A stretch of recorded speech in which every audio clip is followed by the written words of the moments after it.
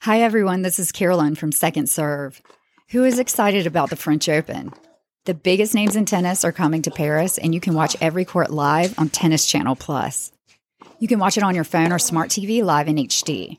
So you can watch it at work or while you're waiting in your kid's carpool line. Live coverage begins Monday, May 20th. You can be there when it happens with Tennis Channel Plus.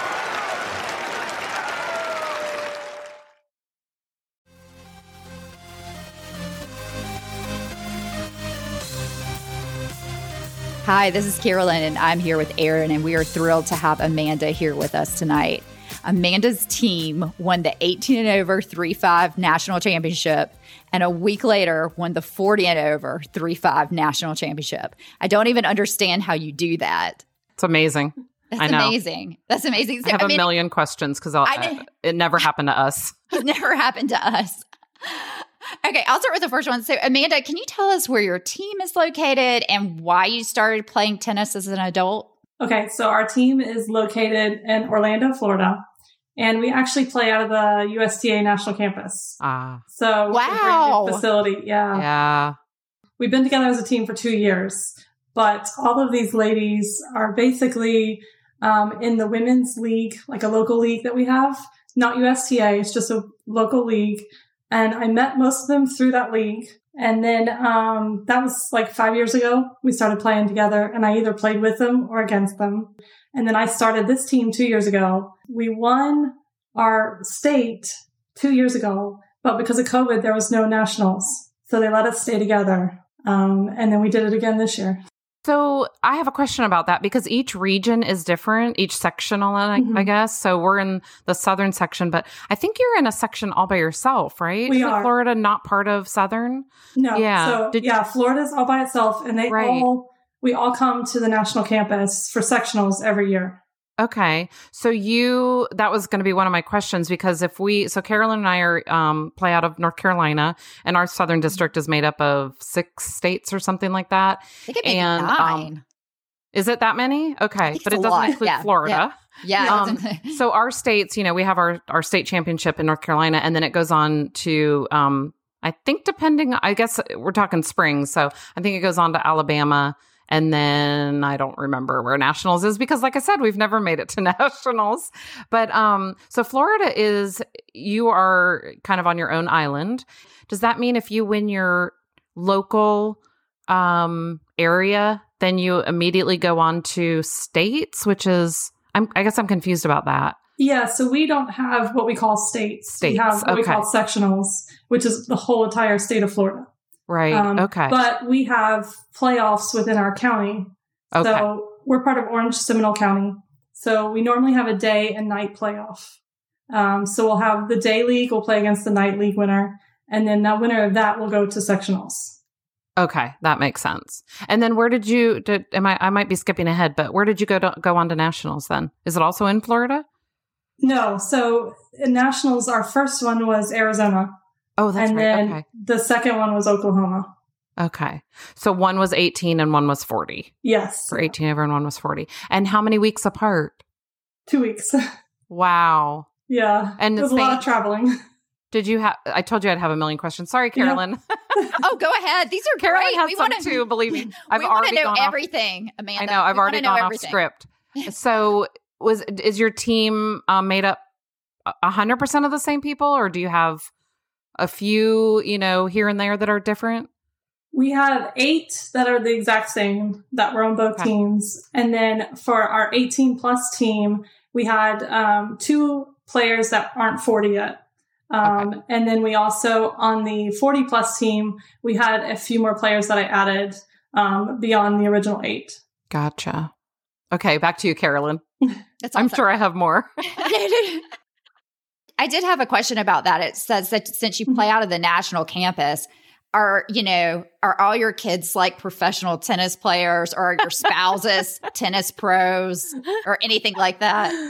No. Honestly, my backstory is I was a college soccer player. I did not pick up a tennis racket until about 6 years ago.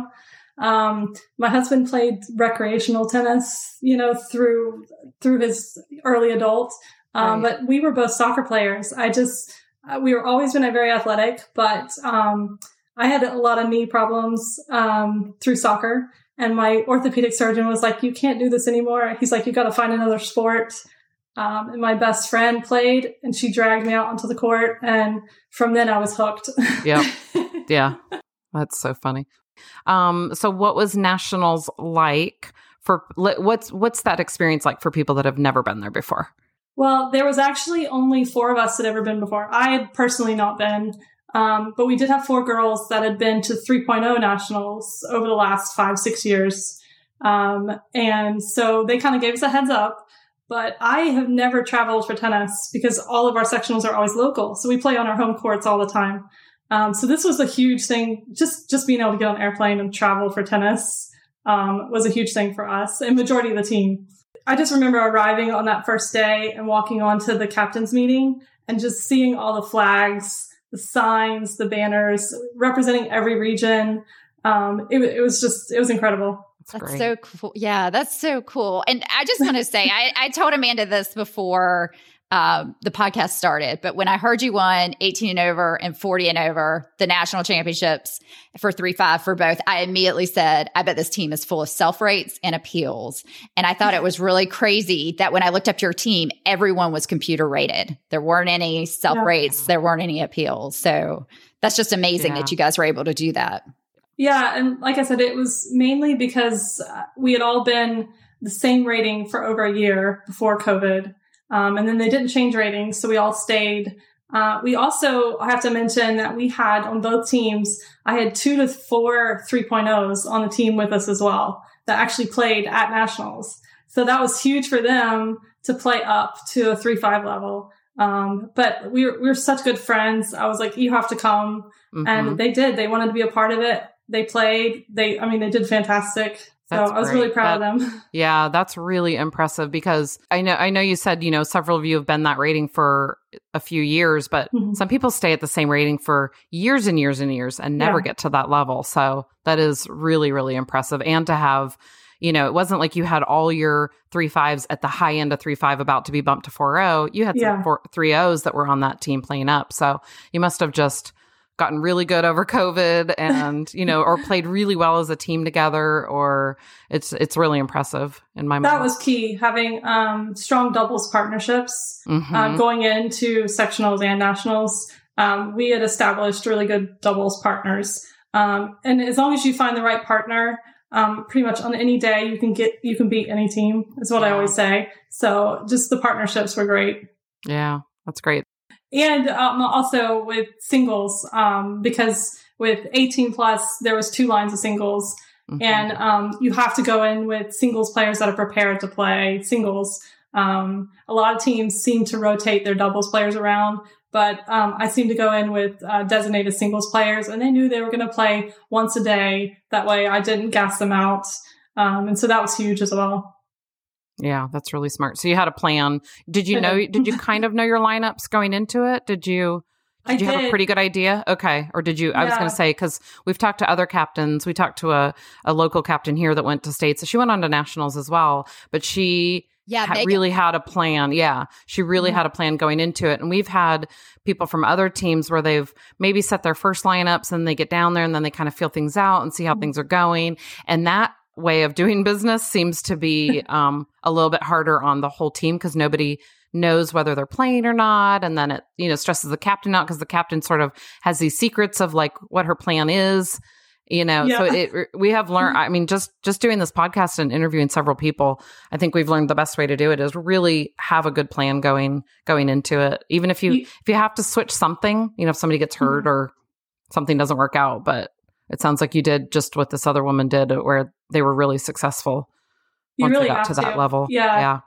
I think it was Tuesday before we left on the Thursday, I posted the first 4 matches because we had our schedule for basically the round robin format. And so I went ahead, I did little research on the team. So I kind of knew what the strongest areas would be. And then I kind of planned my lineups around that. And so everybody knew exactly what day they were going to play for at least the first 2 days.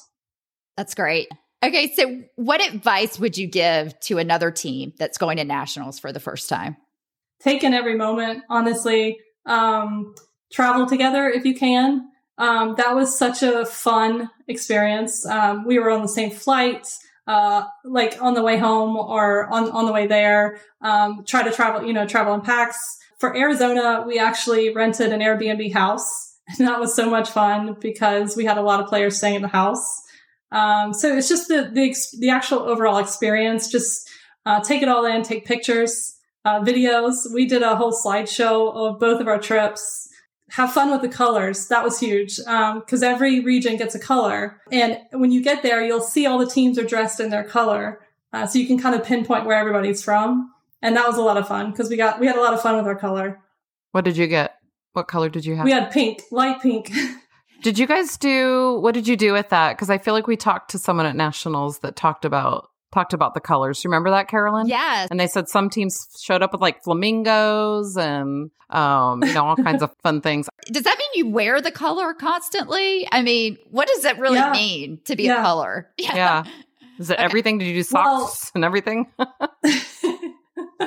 We didn't go quite that far. I picked out a pink top, and we had it monogrammed with our names on it. And then we had Florida written on the back of it. And so we had there's a team photo shoot. Every team gets a photo shoot that you get to pick your time and day for that.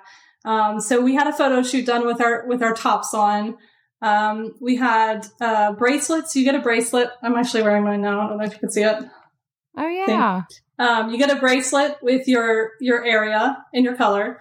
And then one of our teammates' daughter made us these bracelets as well. Right. So, and then we we picked Sophie Bella. There's a Pink Panther Sophie Bella line.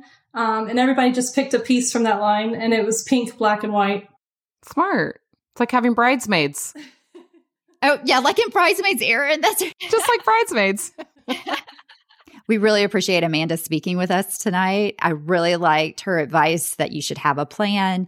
And it was interesting that our team had designated doubles partners and also designated singles players. We have another episode with Amanda where she will discuss what research she did on the other teams that she played against, whether she flipped courts, and what her team received after winning the national championship.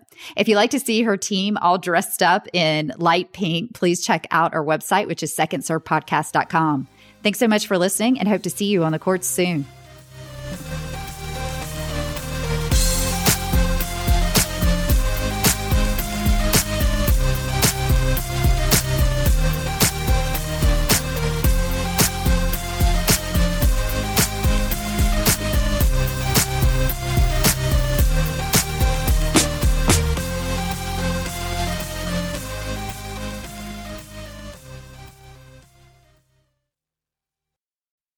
Hey, Second Serve listeners, this is Erin. Carolyn and I are so excited that the second slam of the year is happening this month.